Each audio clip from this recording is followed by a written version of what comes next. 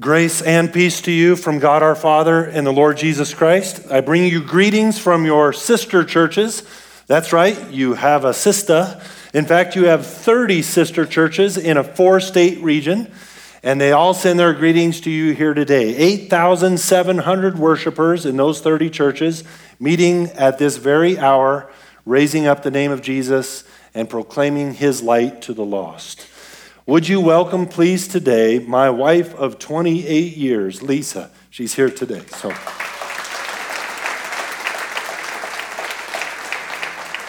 And it's very special for me to be able to introduce my godchild. This is Kristen and her son, Connor, here from Brighton, Colorado today. My wife would have me tell you that she did not pick out my outfit. These shoes were my idea. They're not her idea. And this untucked shirt with the sport coat, you'll understand in a little bit. But this is the 47th time I have preached this message. 20,000 people. That's right, the same sorry sport coat at 47 different churches. We're going to have a good time today. My preaching style is like a teacher. It will be interactive. It won't be like anything perhaps you've ever heard before. There'll be 9 different volunteers who are coming up front today to help me preach this message. I need you to interact, to stay engaged. If you don't, you will forget 70% of what I say by the end of your lunch hour, and 90% by the time you wake up tomorrow morning. So you've got to interact to hear what I believe God is bringing for you today. Our topic is one word. It's the word called stewardship. Stewardship. Now, some of you think that is my way of dividing you from your wallet. Actually, that's not true. Stewardship is a broad biblical concept that is way more than your money, stuff, and things. Stewardship involves being a temporary manager. Please put your hand out like this, palm up. In your mind, picture God putting everything in your life in your hand for a brief while. You are a temporary manager of all those things he places in your hand, including your time, your talents, your treasures, your children, your grandchildren, your money, your stuff, your things. All those things God temporarily places in your hand. You do not get to lock your fingers over the top of it with white knuckles holding on. Temporary stewards of everything God trusts you with. 1 Corinthians 4, verse 2 says, "Now it is required of those who have been given a trust." That's you and me. We've all been given a trust in our hands, but we must prove faithful. Now, this is not a work. This is not a work so that you can earn your way to heaven. Stewardship is not a salvation issue. You are saved by grace through faith, period. This is a discipleship issue today. And every one of us who professes to be a Christian is a disciple of Jesus Christ, a follower of him. And he's going to teach us today about this topic we call stewardship. There'll be 3 main points and a test at the end, because after all, I am a school teacher. The first point is a biblical foundation of stewardship. And I'm going to ask my good friend here that I met for the very first time, he's a visitor here today as well. Would you come up front? And is Jeremiah here as well? Somewhere. Jeremiah, where are you at? Montoya. Is he working? Oh, thanks for volunteering, Jeremiah. So you two come on up to these stairs and come on right up front. We are going to play Wheel of Fortune. That is correct, Wheel of Fortune in church. I am Vanna White and Pat Sajak. And same paycheck, no big deal. But come on up here, guys. Let's welcome them up here today, okay? Just stand right here. The way Wheel of Fortune works is you get free letters, RSTLNE. I've already put them up on the board. You can see it on the screen or you can look up here. It's a 4-word phrase that is the biblical foundation for stewardship. A 4-word phrase. Now you get 1 vowel and 3 consonants. That's all I'm going to tell you. So can you pick a vowel? A. A. Nothing at all. I feel so bad. Actually, I don't feel bad. So that's sorry, there be no A's up there, okay? No candy yet. And can you see valuable prizes will be given to all the volunteers? Chocolate. So some of you are going, I'm going to volunteer. So do you pick a consonant, any consonant?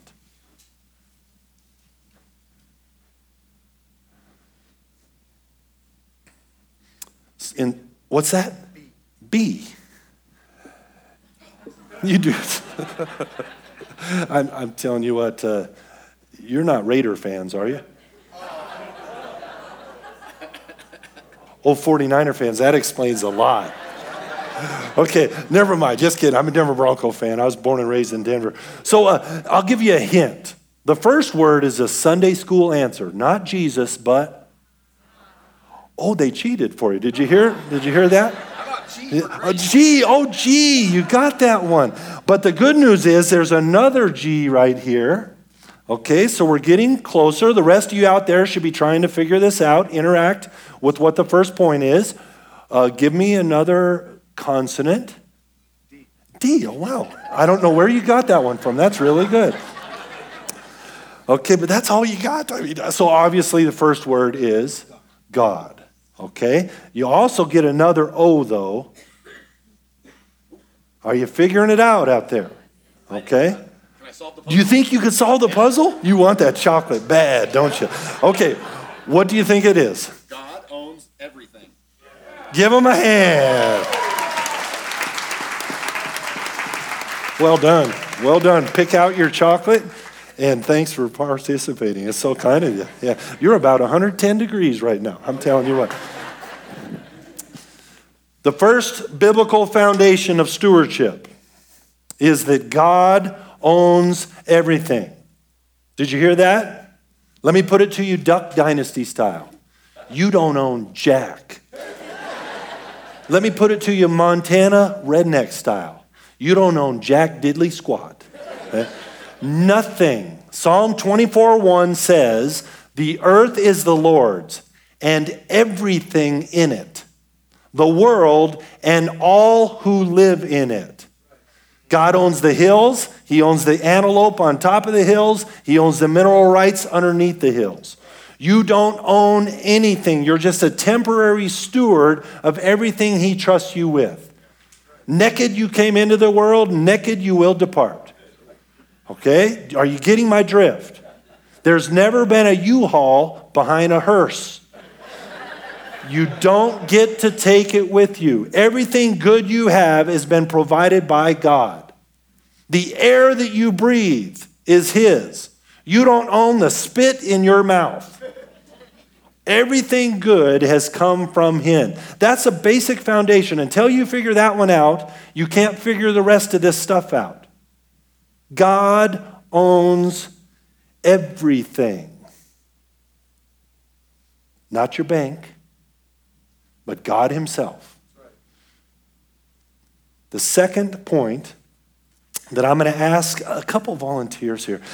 Do you work on staff? Oh, that's so nice that you're getting paid to come up here. So come on up here. Yeah, good. How about this guy next to you, the guy with more hair than me? I'm a little jealous. So would you come on up here as well? Okay, is that okay? No, it's not okay. I don't care. Come on up here anyway. That's good.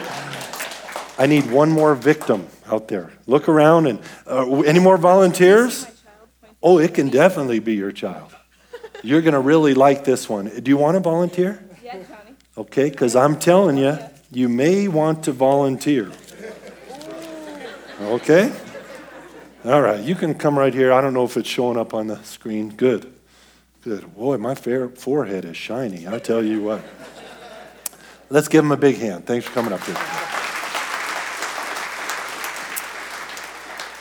Jesus tells a parable in the Bible about stewardship. A lot of Jesus' parables were about stewardship.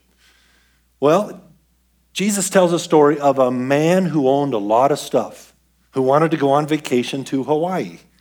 I think it says that in Matthew. I'm not real sure. Okay? But in Matthew, he says this owner of a whole lot of stuff called together his managers. And he said, you don't own my stuff, but I want to go away for a while.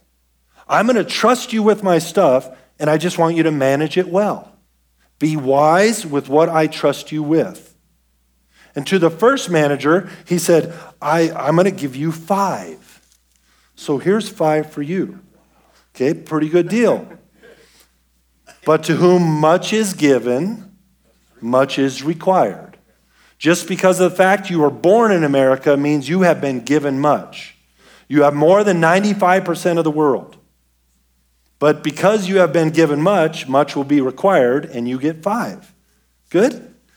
To you, you get 2. Now, you may say, oh, that's unfair. Well, actually, it's my stuff. I can do with it what I choose to do. Okay? Anybody who says that everybody in our world should have the same amount, it's not biblical. Okay? But you have requirements as well. Okay? To the third person, 1. Everybody give me an oh. Yeah. So sorry. You know where this is going, don't you? So the owner goes away to Hawaii, has a great time. In the back of their minds, they're going, he's coming back sometime. He's coming back sometime. I know he's coming back. He said he's coming back. So they put it to good use. And the first person actually doubled the 5. And now when the manager comes back, the owner, comes back, says, how did you do? And the first servant says, look, master, I have doubled what you trusted me. The 5 has now become 10. And the owner gives a handshake and says, well done, thou good and faithful steward. That is cool. Those are words that we all want to hear. To the next, who had 2, she says, I too have doubled what you trusted me with. And the master gives the same handshake, well done, thou good and faithful servant. Excuse me. The third person says, I was scared of you. I was fearful. I knew you were coming back. So what I did is I went and took your stuff and I just buried it in a hole under a rock. And the master says to this person, you wicked and lazy servant, takes the one from here, gives to the one who had the most, and then boots this one out. I'm sorry, brother. I'm sorry. I'm sorry. The second key word of the biblical foundation of stewardship is this word, accounting. We will all have to give an accounting for how we handled everything God trusted us with. Let's give these guys a big hand. Pick your chocolate. Pick your chocolate on the way back. Help yourself, okay? Good job. I have good news for you on this accounting, though. In God's realm, because I said this is not a salvation issue, this actually is a time when the accounting happens, when rewards will be given. Now, I'm not telling you that you'll get a higher part of heaven or that you'll get more things. I'm not guaranteeing you that. The accounting and the rewards given in heaven, I believe, will be responsibilities. Because those who could handle things here on earth are being trained for what God is going to have you do in heaven for all eternity. God does not wipe your mind clean like a hard drive when you go to heaven. Your soul and spirit live on forever with Him. And He is preparing you now for what He wants to do in all eternity for Him. But you'll have to give an accounting. It is not a salvation accounting. That accounting occurred the instant of your death. Heaven or hell. This second judgment is a reward type system. And I want to hear the words from Jesus. Well done, thou good and faithful servant. The third point, I've picked on 5 volunteers already. I saw them before the service.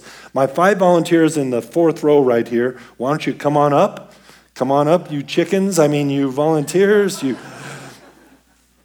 Are you 49er fans? I hope not, because, okay.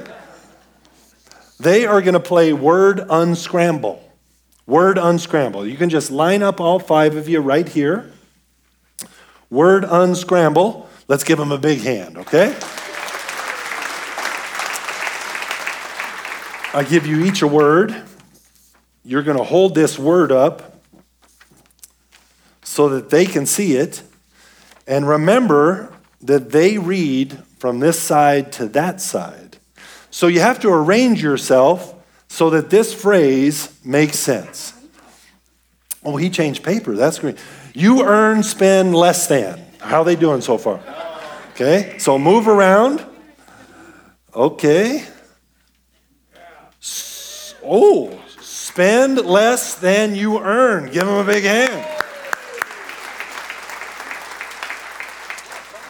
Done this 47 times, and you overachievers did it faster than any group across America. So pick your chocolate. You did good. Well done. Thank you. Pick your chocolate, and you are allowed to eat that in church. All right. God owns everything. We all will give an accounting. And the third point is to spend less than you earn. It's actually not a difficult concept to understand up here, but a difficult concept in America to live out. Now, I'm not necessarily talking about your mortgage, but on cars and boats and jet skis and credit cards and rent to own and all these different things that are thrown at us all the time, it is so tempting to live beyond our means.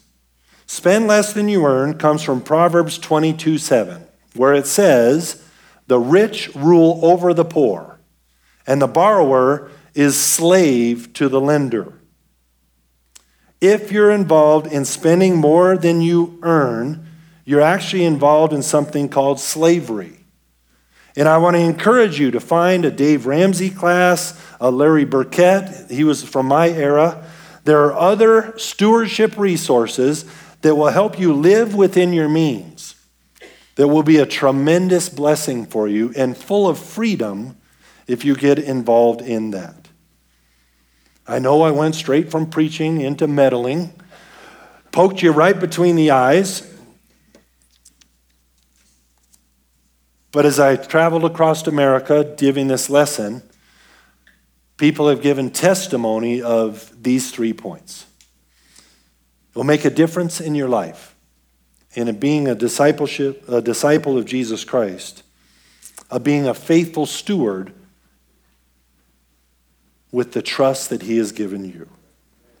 Those 3 simple points. And now, here comes the test. Oh, the test. It actually is just one word. It's one word. It's one of the most misunderstood words in the Bible. This is a test to see if you actually believe the prior 3 points that I've just shared. This test is offensive to the world and confusing to many. But actually, this test called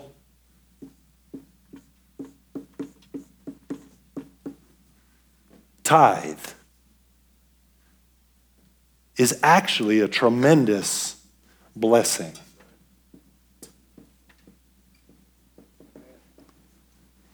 Tithe means 10%. You are not giving back to God. Did you hear me? You are returning to God that which is already his. You're returning to God. It is a test of your trust. Can God truly take care of me? You mean I'm going to give up 10%? Can he truly take care of, can he grow the other 90%?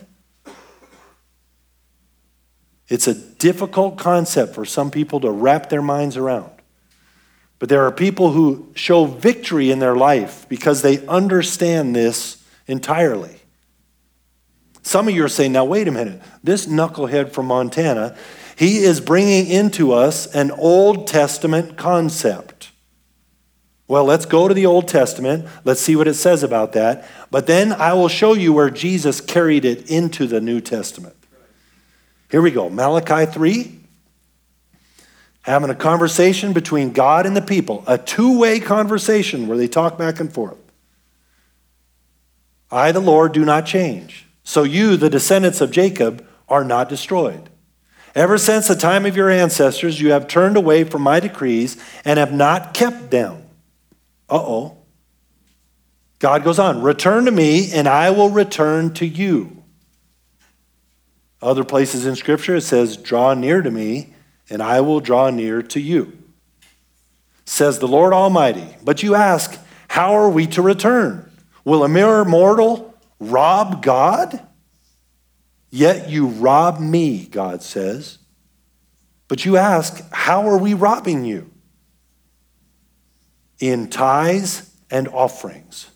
You are under a curse, your whole nation, because you are robbing me. Bring the whole tithe into the storehouse, that there may be food in my house. Test me in this, says the Lord Almighty. The only place in Scripture where you're allowed to test God is in stewardship, your money, stuff, and things, time, talents, and treasures. Specifically, your tithes and your offerings. And see if I will not throw open the floodgates of heaven and pour out so much blessing that there will not be room enough to store it. There is a difference between a tithe and an offering. A tithe goes to the storehouse. In Old Testament times, the storehouse could be the tabernacle, the tent, the temple later on. In New Testament times, which you're now living in, the storehouse is exactly where you're sitting. The storehouse is the place where you serve, commune, pray, sing. The storehouse is right here. Bring 10% into the storehouse. Return unto God that which is already his. But it's not the same as an offering. An offering goes outside the storehouse. A tithe is non-controlled.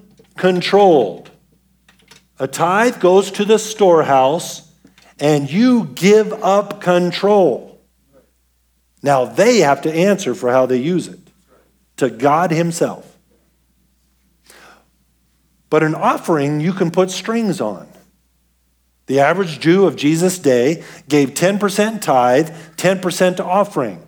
In our modern day, offerings would be the Billy Graham Evangelistic Association, any missionary that you know, the backpacks that you're packing. Those different things are offerings.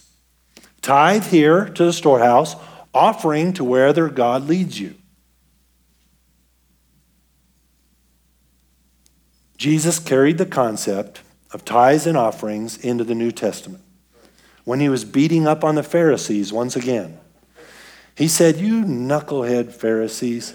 I think it says that in a different translation. I'm not sure.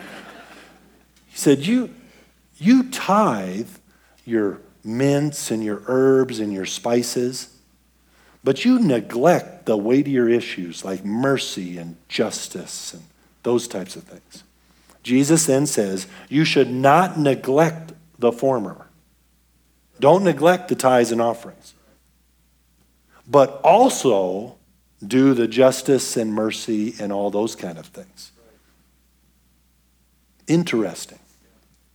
The number one fight my parents had while I was growing up was over how much they were going to give. Mom was a giver, Dad was not.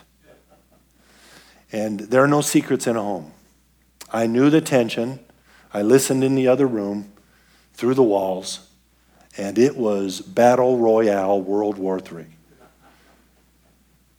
Ladies, if you will do what my mother did for your husband, It will be brilliant, and God will honor it.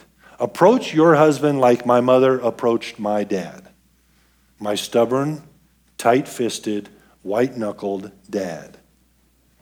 She said, we'll give whatever you want to give. Whatever you want to give, let's give it happily. She said, and if it works this year, next year, could you help me?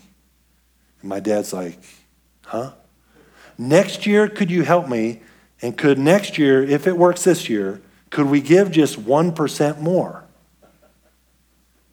And I could hear my dad through the walls go, fine.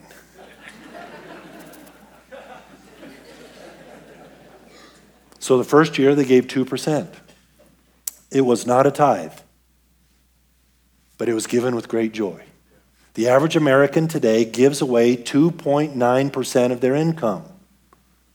Guess how much the average Christian American gives away today? 2.9% of their income. It's the truth. But Dad said, we'll give 2 this year, and it worked. And the next year, he was a man of his word, and they gave away 3. And the year after that, 4. And the snowball started going downhill, so the year after that, he jumped a point and gave away 6. But something was happening in my dad. He was giving up control, putting his trust in God Almighty, that God would provide. And it grew, and it grew, and it grew.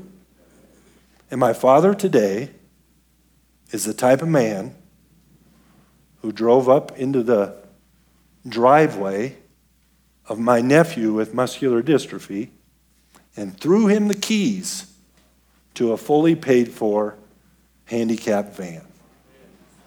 And he's doing stuff like that behind the scenes where nobody notices all the time. A victory for Jesus on what this means to be a good and faithful steward. 2 Corinthians says this. Remember this. Whoever sows sparingly will also reap sparingly. And whoever sows generously will also reap generously. Now, those words have been taken out of context. And people will promise you a Porsche if you write out your tithe check to the church. I'm not one of those. I'm not preaching prosperity. Oh, God will bless you when you give. But he'll bless you with things that have eternal value, not your Porsche. Love, joy, peace, patience, kindness, goodness, faithfulness, gentleness, and self-control. He will provide those in abundance. He promises to those who walk in his spirit with him. Keep going. Each of you should give what you have decided in your heart, not reluctantly or under compulsion, not as if your pastor had your arm behind your back and was twisting it up there farther. You give what you and God have decided you will give, not under compulsion. For who does God love? What kind of action does God love? God loves a cheerful giver. Give with great joy. And you know what? This is called wise grace. This New Testament concept, wise grace. It is full of grace. It doesn't hold to the letter of the law, the 10%. Actually, it blows the top off and it says, hey, for you really cheerful people, don't stop at 10. Don't stop at 10. The requirement is much greater under grace than it is under the law. It's to blow open the doors of generosity so that that can be used to reach a lost and dying world for him. I was at a large church in Idaho where my wife and I met at Northwest Nazarene College. Greatest gift he gave me from college was not my education, it was my wife. And the treasurer of our church came up to me one day, which I thought was kind of different. He said, can we have a meeting? I'd like to meet with you this week. And I was like, am I in trouble? And he said, no, I just want to talk to you. And I said, great. So we went out to wherever we went out. And he said to me, I just have one question for you. Why do you write your tithe check out to the penny? And I said, what? He said, yeah, X number of dollars and 38 cents. You're the only one in this church who writes it out to 38 cents. And I thought about it, and I thought, I'm not going to give God a penny more. I was a law abider, but not a graceful, wise giver who gave under great joy. And so my wife and I, through the help of a guy named Larry Burkett, tried to apply those principles, and a neighbor 2 doors down took us under their wings and kind of discipled us and mentored us. This church should be full of mentors who are looking around for younger people to bring under the fold and to say, how can we help you with this? And the day we decided to hold on like this and to give as generously as we could was a turnaround day in our spiritual lives. And we have not been in want since. Before that time, we kind of did God leftovers. Even though the Bible says that the tithe is a first fruit, we did leftovers, kind of the junk for Jesus type thing. Okay? Yeah, we paid the bill, we did the fun, we did the house, and whatever was left over at the month, we'd have a little meeting, a 2-person meeting, and decide what we were going to give. But these people who mentored us said, no, you got it backwards. Give God from the first part, the very best of what you have. Give it from the first part. And people in here are going, wait a minute. How does that work? I don't have enough every month. I knew that pastor wanted me here just because of money. Actually, that's not what God wants from you. Money is only a spiritual indicator. God wants your everything. He wants your heart, soul, mind, and strength. If he gets your money, he typically gets all those other things. Isn't that interesting? Fascinating how that works. And so my wife and I said, okay, we're going to trust God. And we gave from the first fruit. And he has grown and grown and grown that abundantly. And today we give testimony of all that he has provided us with. I told you this was going to be a different day. I hope you never forget it.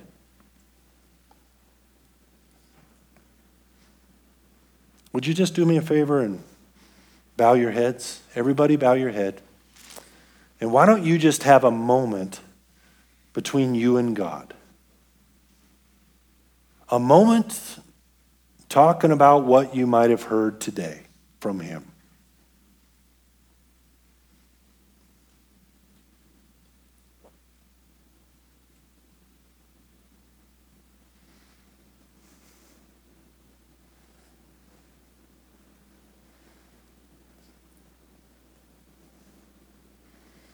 And I'm asking you to respond to what he is asking you to do. Whatever it takes. Perhaps it's that God owns everything. Or to get ready for the accounting. Or to spend less than you earn. Or maybe it's this issue of tithes and offerings and returning to God that which is already his.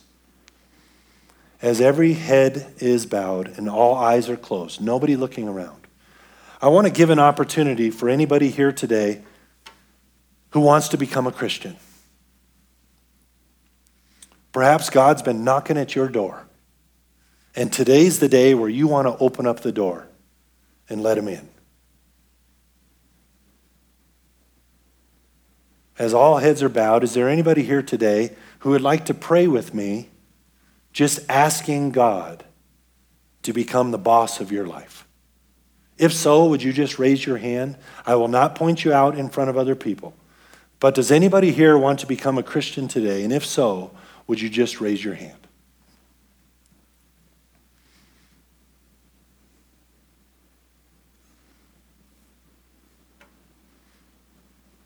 best decision you will ever make, an eternal decision. I understand this church has ways for you to grow in your faith now, that you can connect with other people in the lobby, and they'll give you next steps of how to walk with Jesus from here. I'll ask your pastor to come forward now. He's going to close in prayer with you. And you can look around now. And I want to thank you for putting up with this Denver Bronco fan today. Keep the faith, okay?